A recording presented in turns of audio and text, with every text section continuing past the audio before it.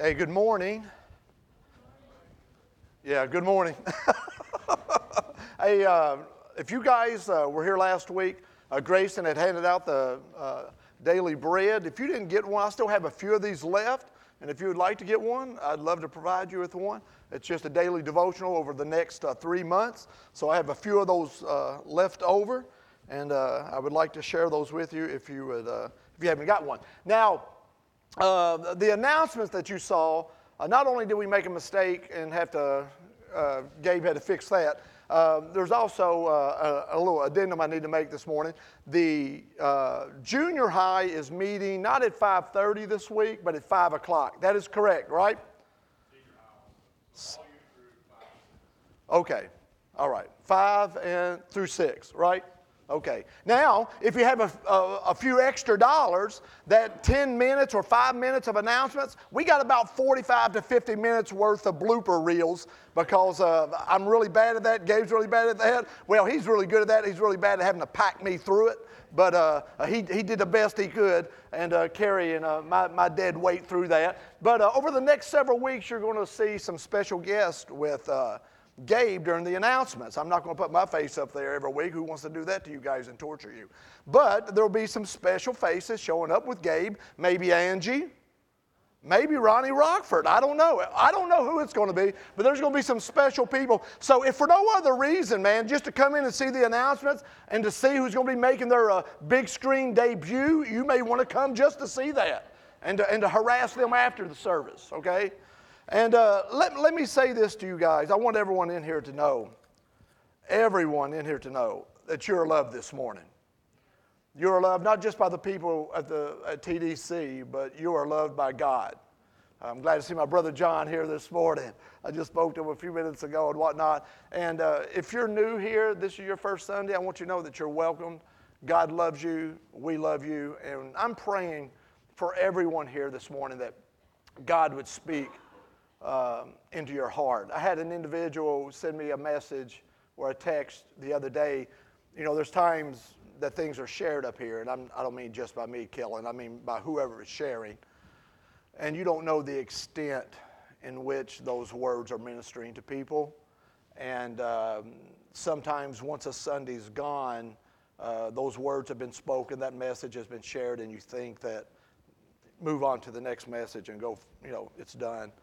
But what God does often is he'll take those words and he'll continue to reuse those words. I mean, once they're spoken, man, they're out there in the ether, in the spiritual ether, and God continues to use those words. And the individual so kindly encouraged me this week and said, I just want you to know something that was said, not last week, not, you know, in the last few days, not on a Facebook post, but something that had been shared in previous weeks. This individual had found a great deal of encouragement from those words and said to me, the moment that message ended, I just restarted it and listened to it again. And it's not because something beautifully eloquent was presented that morning. It was because God was speaking through his word, ministering to that person. That's something that you and I can't fabricate. That's just something that God does through his word. And so that's a powerful, powerful thought. And I pray this morning that you would be encouraged, Miss Kathy, through God's word this morning. I pray that. And not just for her, for Miss Mildred, Miss Cindy, and everyone else that's gathered here. And so bless you this morning. Know you're loved. Now, this looks different, right? This isn't the Exodus study, right? Last week, we finished chapter 20 of Exodus. And so what I felt like I needed to do, and you kind of just feel this in your heart because you're wanting to maintain, Brandon, a level of continuity as you travel through the book of Exodus. And I didn't want to start a new chapter and then all of a sudden have 2 or 3 weeks of something else going on and then try to reconnect after that. So this week, I want to share something with you that's not out of the book of Exodus, but we're going to be concentrating on the book of John. And it's just the first few verses out of the book of John. And I want to talk to you this morning about the indescribable gift.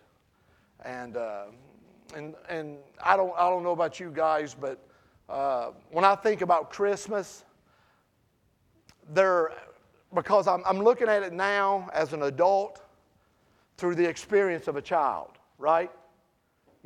And I remember certain Christmases, Chase, that when I would label it a good Christmas was contingent on what I got. You know what I'm talking about? The more I got, the better Christmas was, right? That's just kind of how I felt that thing working. And when I didn't get as much, or, I got socks and maybe some underwear, a shirt, some jeans, man, who wants that Christmas, right? I'm like, come on, Mom. That's the best you can do. Some cougars.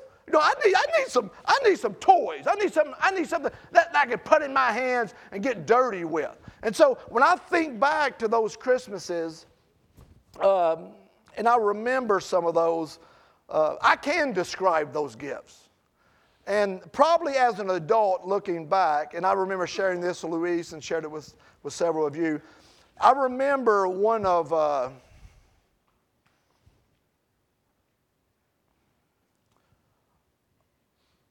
the better Christmases through the eyes of a child, but when I look back through the eyes of an adult, I understand the gravity of the Christmas and what actually took place. I remember, you guys know this, right? There were 13 brothers and sisters. On this particular Christmas, 10 of the brothers and sisters had escaped, okay? And they were out on their own. They had broken free from the bondage of the Evans prison, right? But 3 of us had been left behind, I don't know what's up with Dwayne, no man left behind kind of thing. I don't know why, but he left me. And he was out there living his own life, right? Having his own Christmas. But I remember there was 3 of us left at the house. I was the youngest of the 3. And you guys know this story, so I don't want to depress you with it. But my father was a heavy drinker, right? I told you guys there were times, Dwayne will remember this, there were times my father would take rubbing alcohol and pour sugar in it and drink it. I mean, that's how addicted he was to alcoholism and whatnot.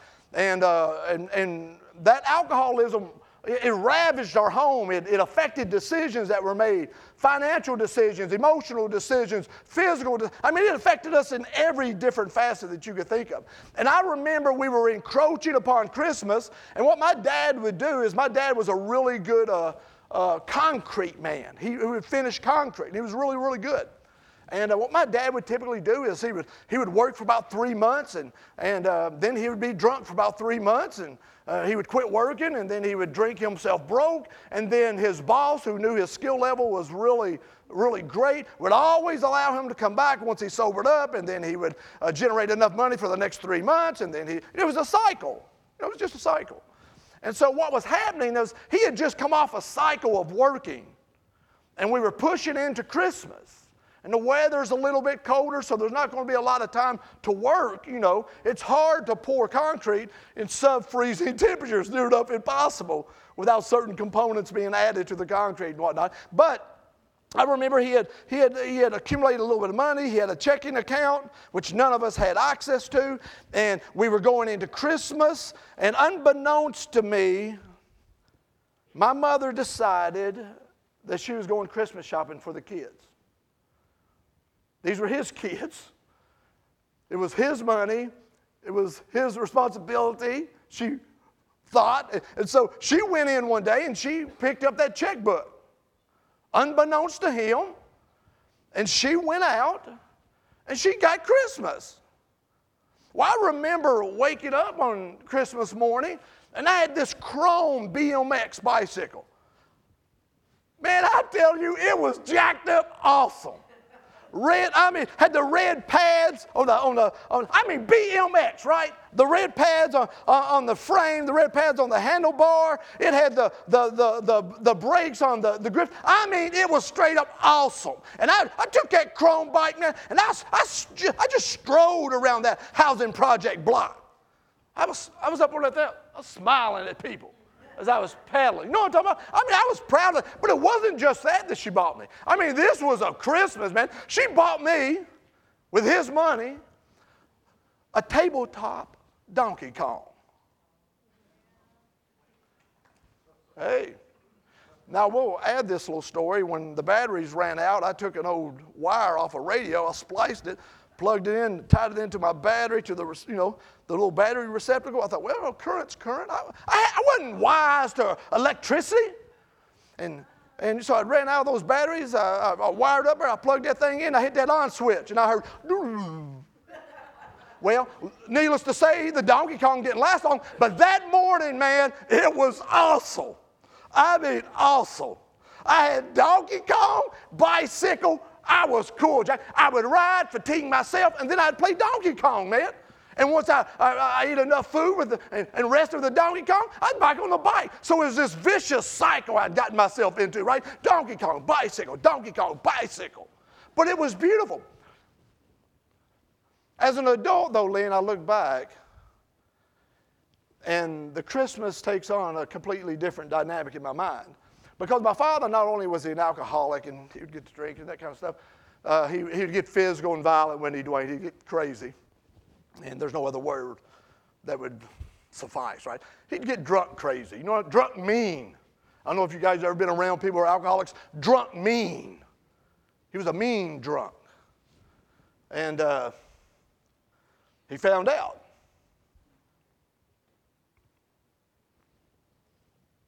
That Mom had taken his drinking money and bought us Christmas, you see. And so she suffered. She suffered for that, you see. And as an adult, I look back on that BMX and I look back on that Donkey Kong, and the value of it has exponentially grown. Because the cost of it was greater than the currency paid for those items. It was paid on the back of my mother. It was paid by her face.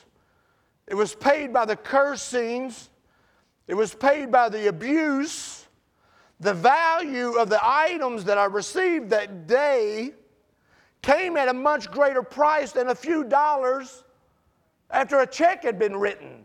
It was a continual payment being made that I might enjoy those things. At the time, I didn't realize that's how it was shaken out. But as an adult, I look back and I think, oh, did my mom love me? That she was willing to endure that I might have that.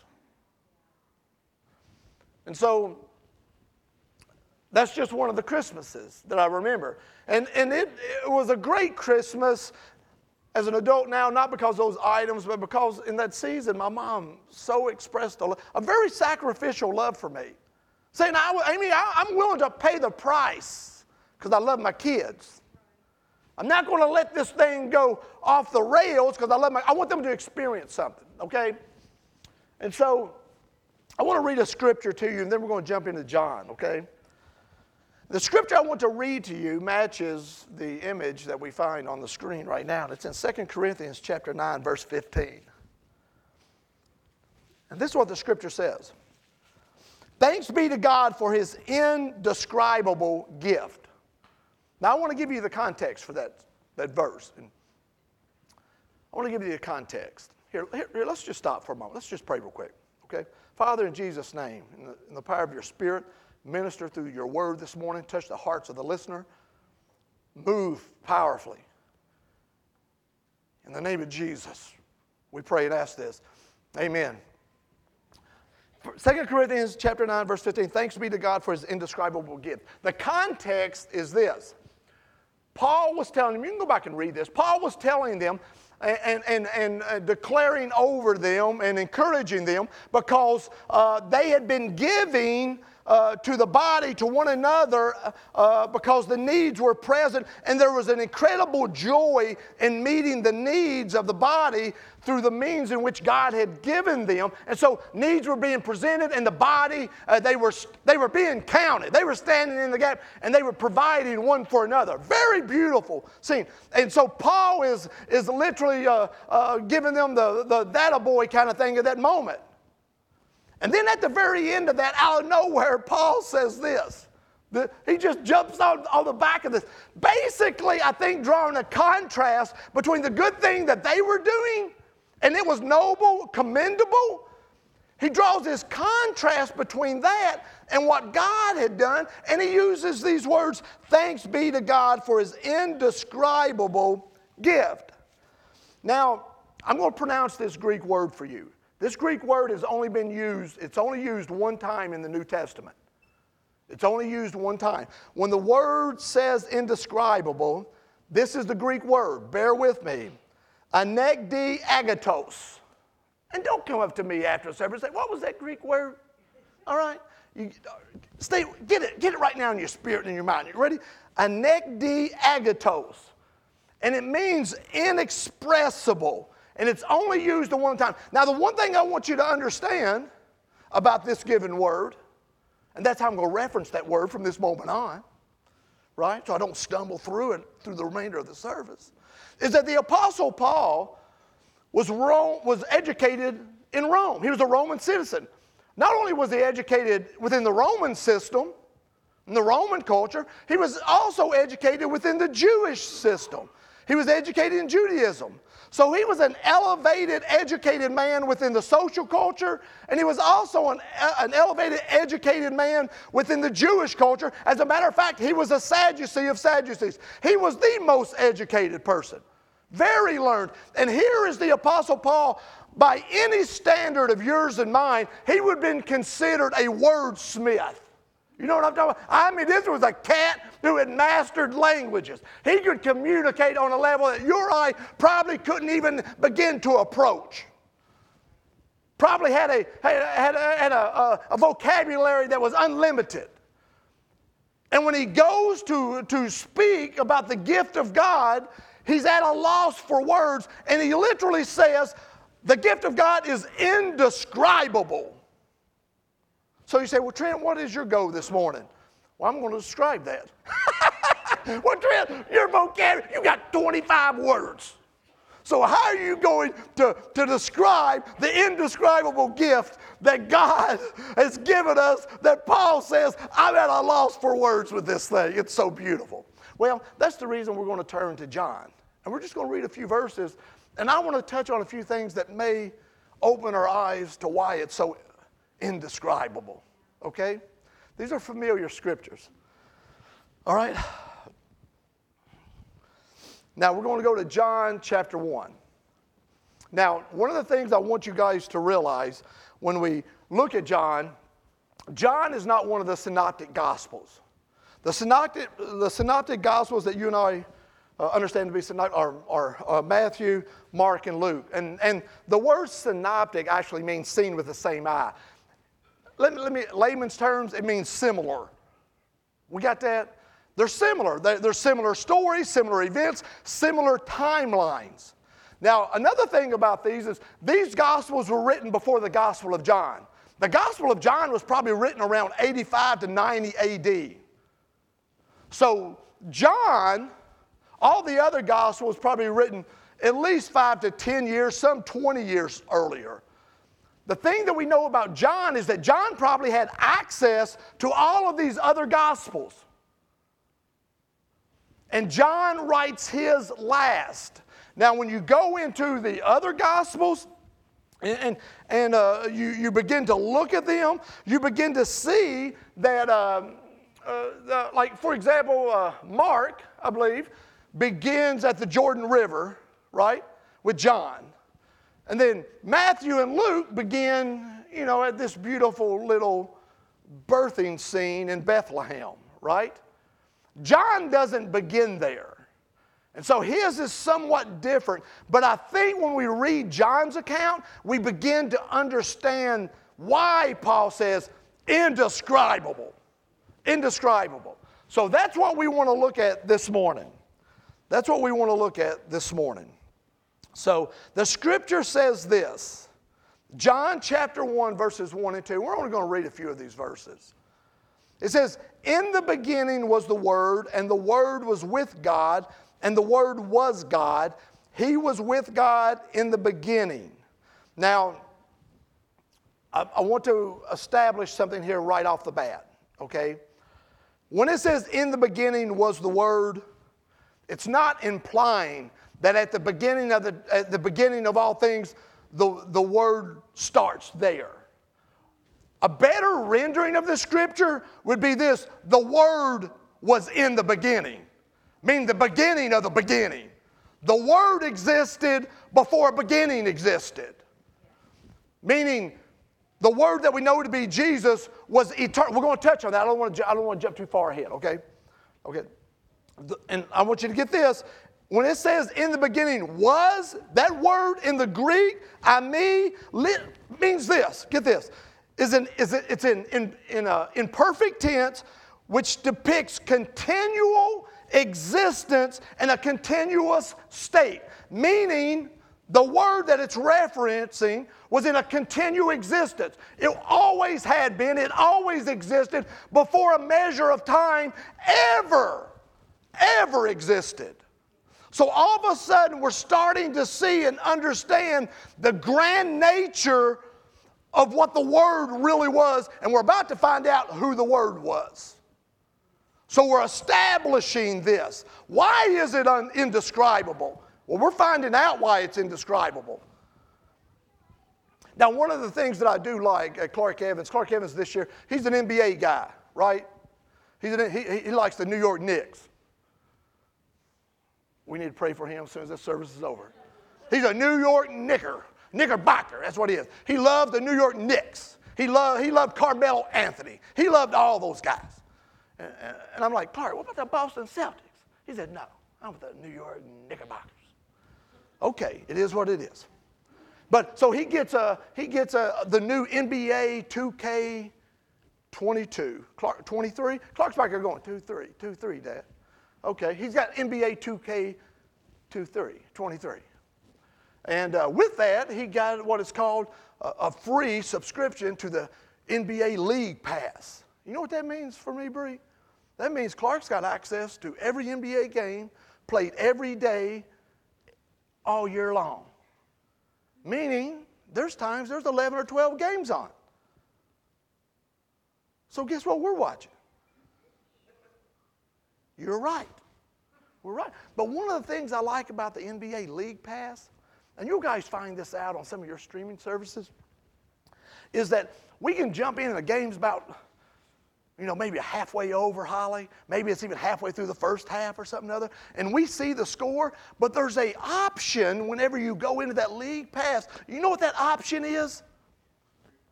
The option is start from the beginning.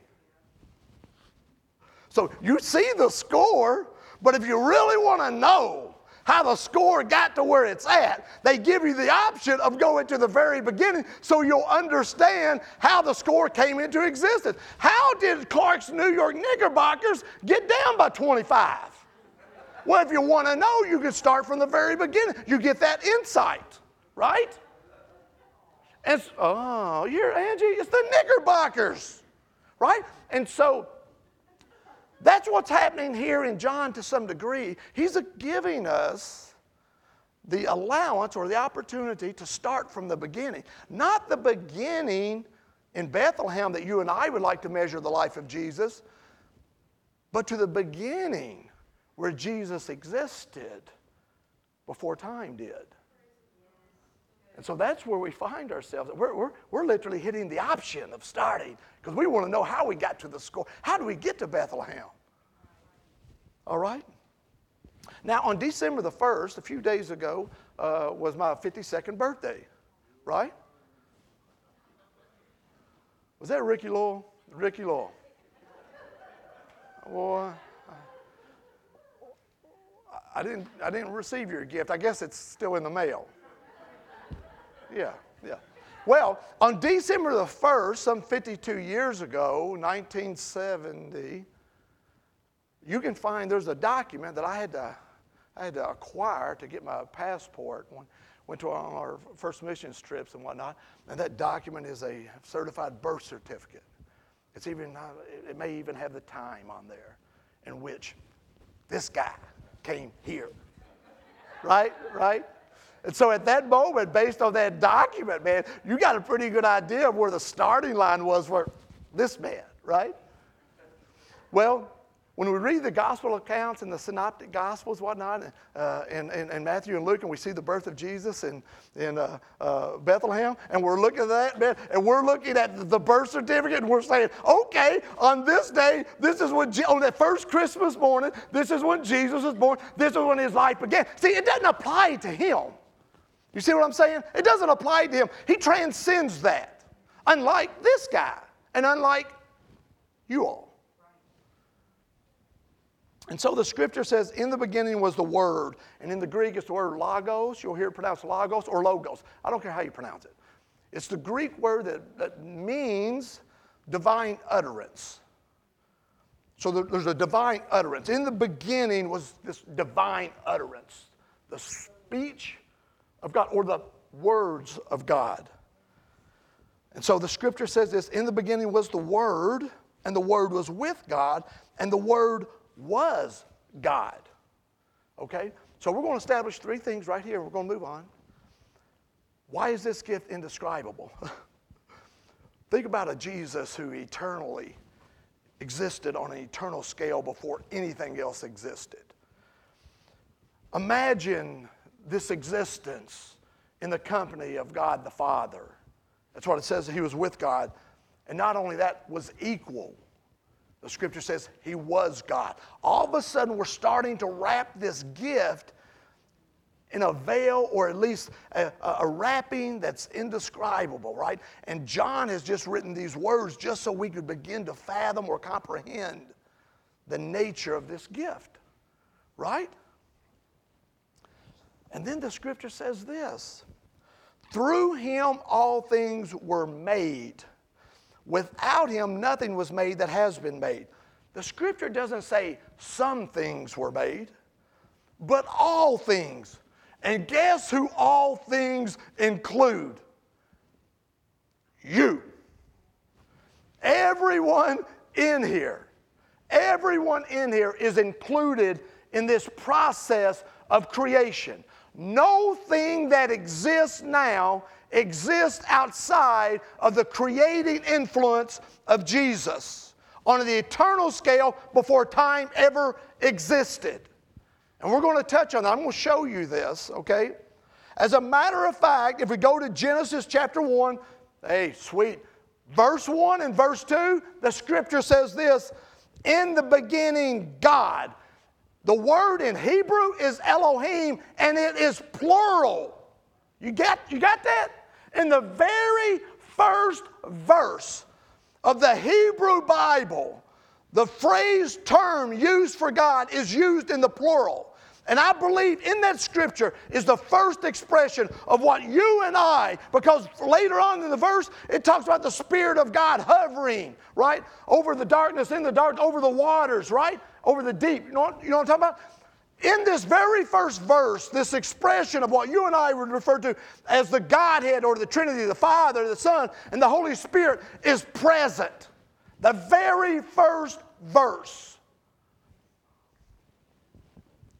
In Colossians chapter 1, verse 15 and 17 says this, speaking of Jesus.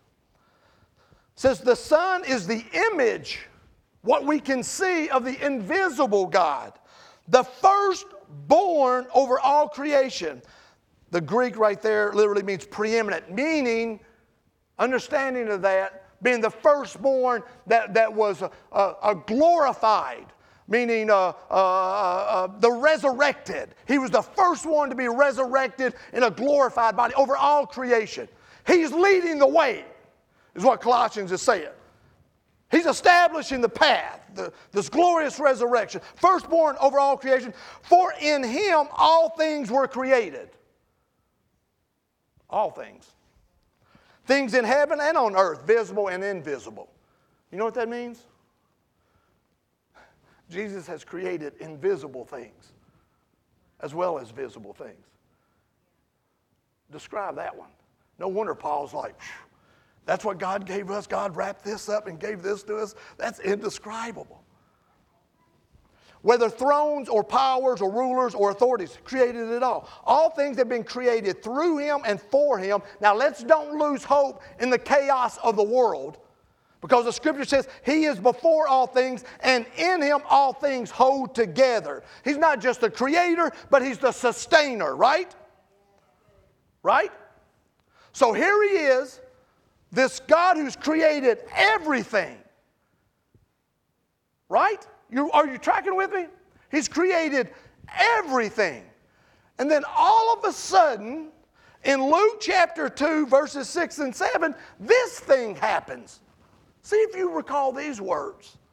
And while they were there, the time came for the baby to be born. And she gave birth to her firstborn, a son. Now watch this, the creation, Mary, right? This cat named Joseph. Created, they were created, right? All things. Watch this. She wrapped him in, the creation is covering the Creator. That's a powerful thought, Ronnie Rockford.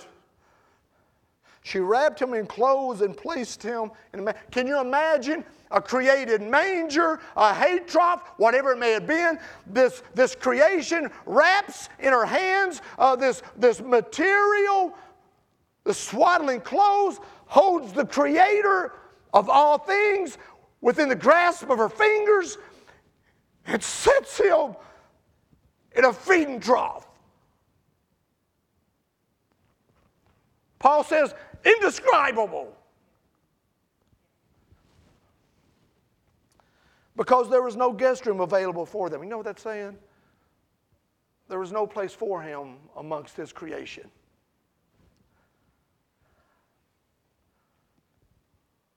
But it's part of the plan, you see. He created a lack for him. A lack for him, the Creator created. That His Word would be true. Let's jump back to John chapter 1, verses 4 and 5. And it says, and in Him was life. Zoe, it means life both physical and spiritual, meaning He brings to life and meets us at every need. Our physical need and our spiritual need. In Him was life, and that life was the light of all mankind. The light shines in the darkness, and the darkness has not overcome it. Scotia is a connotation when it says the darkness has not overcome it. Scotia is a connotation of spiritual darkness. Now there were efforts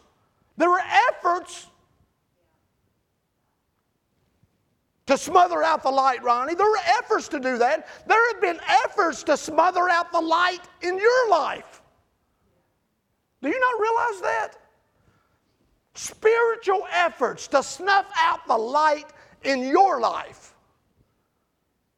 And you know what John says? You know what he says right here? And the darkness has not overcome it.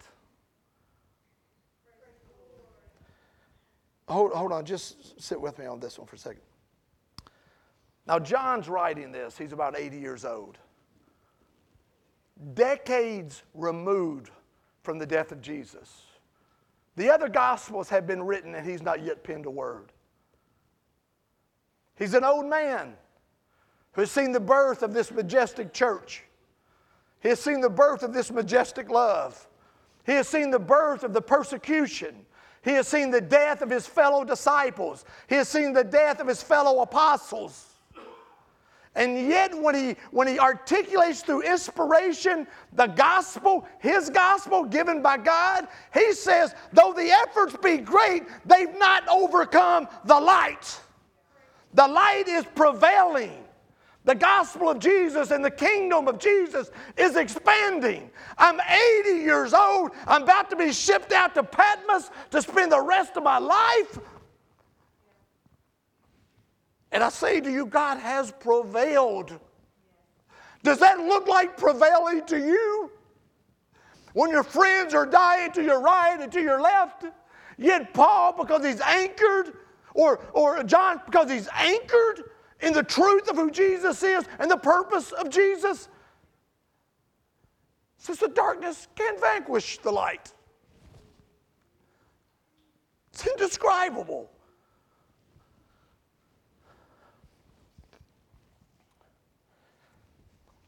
And then we're going to jump down to 14. This is our last verse. There's a lot in this last verse, though. And the Word became flesh and made His dwelling among us.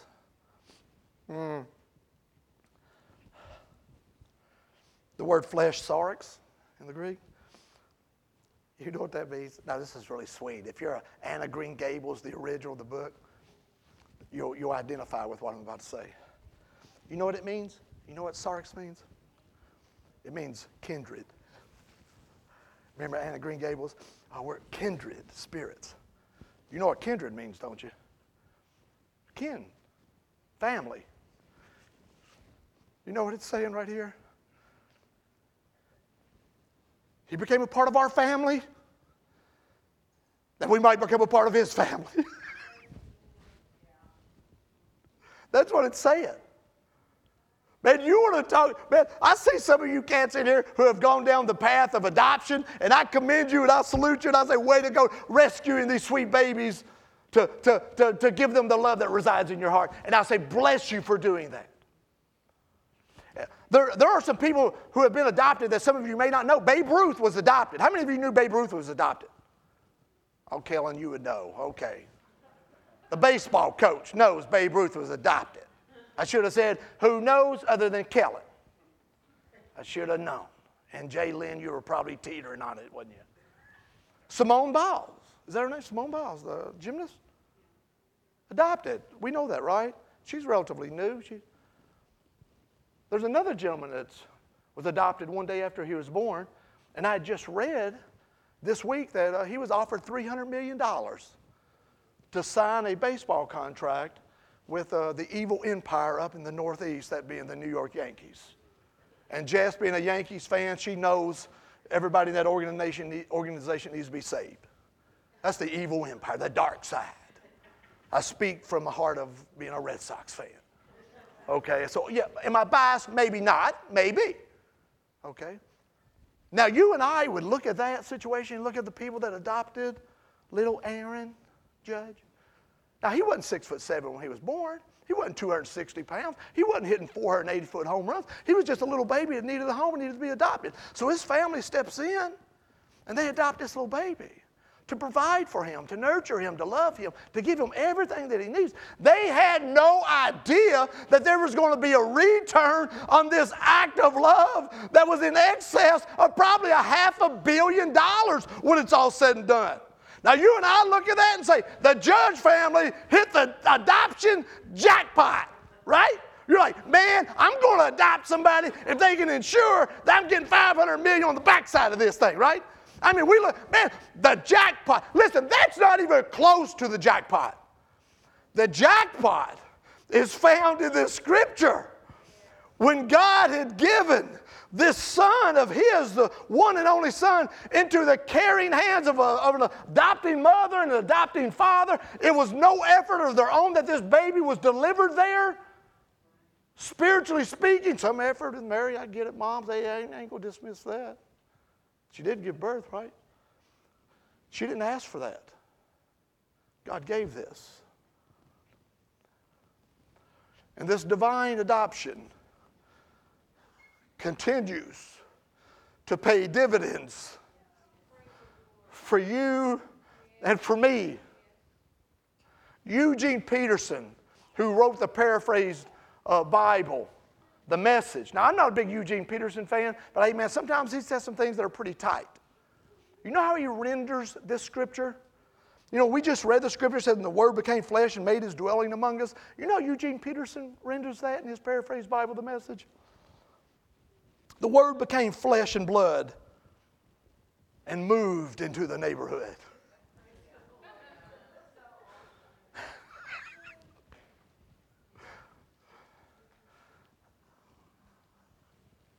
The eternally existing God, who was with God and was God, and through him all things were created, had clothed him in flesh, had clothed himself in flesh, and moved in to the neighborhood. Had moved into the neighborhood.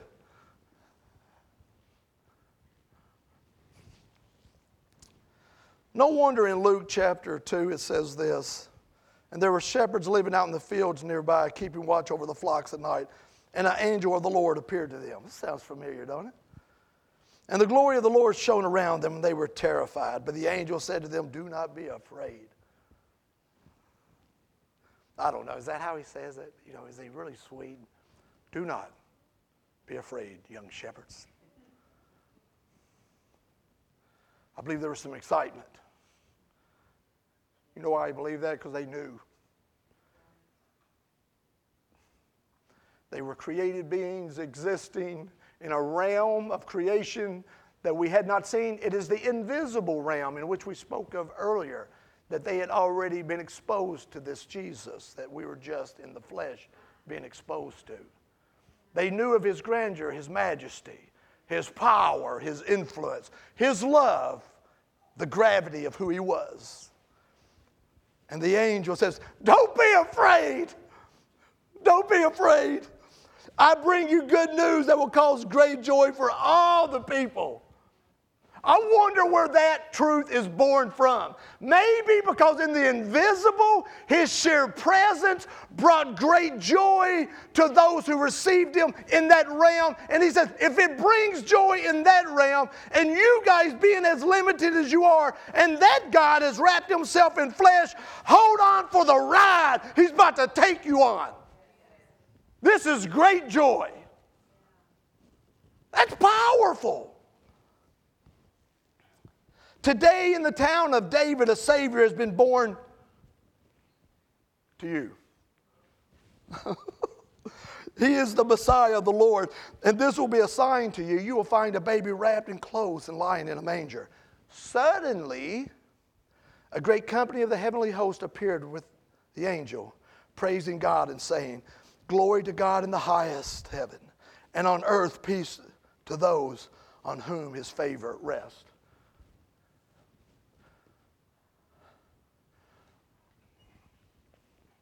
They knew what we didn't, and their response to him was consistent with that knowledge of who this baby was. And so when everyone else is fearful and scared, and the angel was saying, hey man, don't be afraid, buckle down, joy's coming, good things are coming. We know him, the one that's been born. And the sign, the baby wrapped in swaddling clothes, wrapped in clothes. We know him. Ronnie, and it generated a response of praise and worship.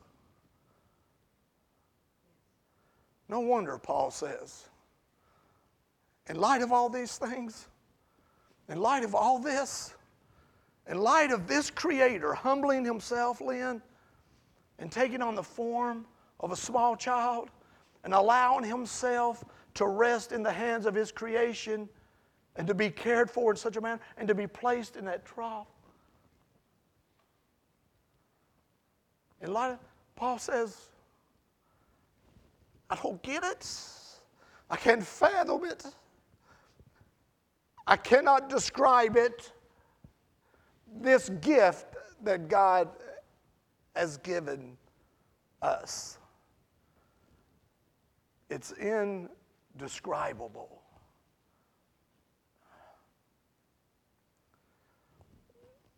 No wonder Paul lived his life the way he did. No wonder John, after seeing what he had seen and finding himself isolated on an island, still penning the book of Revelations there through the inspiration of the Spirit. No wonder he was anchored in such hope. Because even then, as an older man, dying around the age of 88, 89, 90, he was anchored. You know what he was anchored in? What he had already written and God had revealed. And you say, Trent, why are the Gospels different? Why is John's different? Why is there a different starting place? I'm going to step out, Carl, and I'm just going to ask you to trust me in this and just kind of walk with me. If I'm in too much air, just kick me off to the side. Why is John's gospel so different? Because none of the others were on an island in Patmos. None of the others were going to suffer like that. None of the others were going to write that last letter written by God to his creation. And maybe God just wanted John to know through a revelation that only God could have given. Understand, oh boy, who it is that you write about and where it all started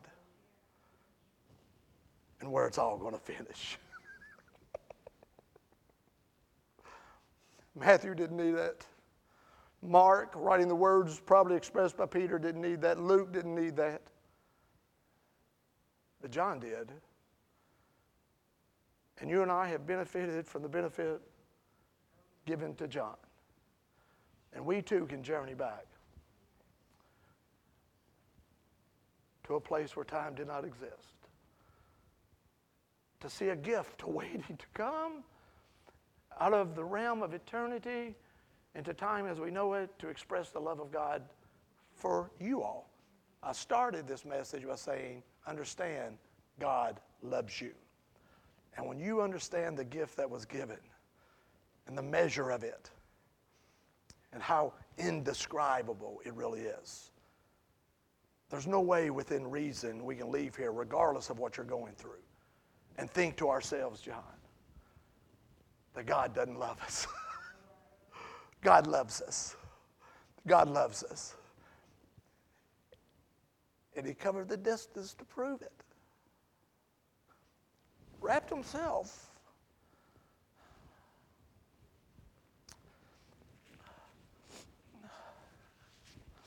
Second Corinthians 9:15, we started with it, we close with it. Paul says, thanks be to God. And you and I leave here this morning from 100 Hobson Way, and in our hearts should be the same expression. Amy, Jeremiah, Sophie, Otis, I can go on and on. The same expression should be in our hearts this morning. Christy, thanks be to God. Matthew, thanks be to God for his indescribable gift. So I'm going to ask the elders if they would come forward. Danny, would you come? Is Ben, Miss Terry? This is going to be an elders race. See who gets up here first. The last one up here, we'll call them derelict of duties, and we'll put them in exile on the island of Patmos.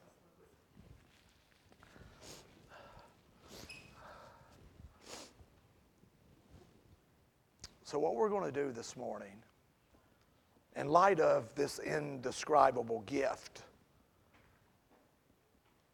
we're going to take communion this morning.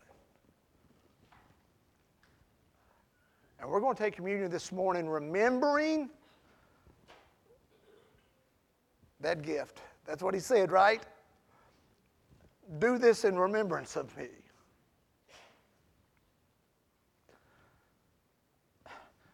Does that need to be said by Jesus? Do this?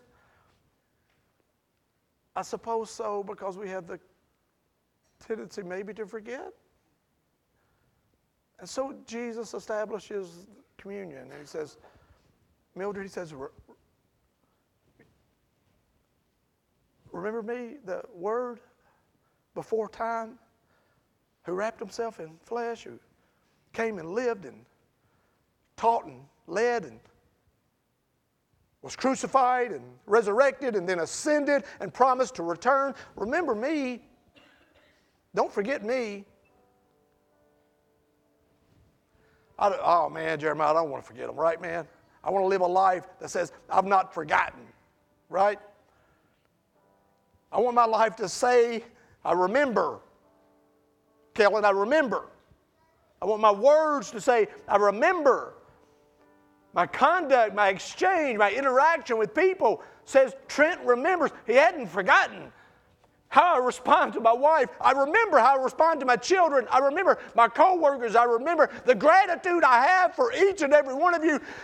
May it be said of me, Trent remembers, and may it be said of you that your life declares that you remember him.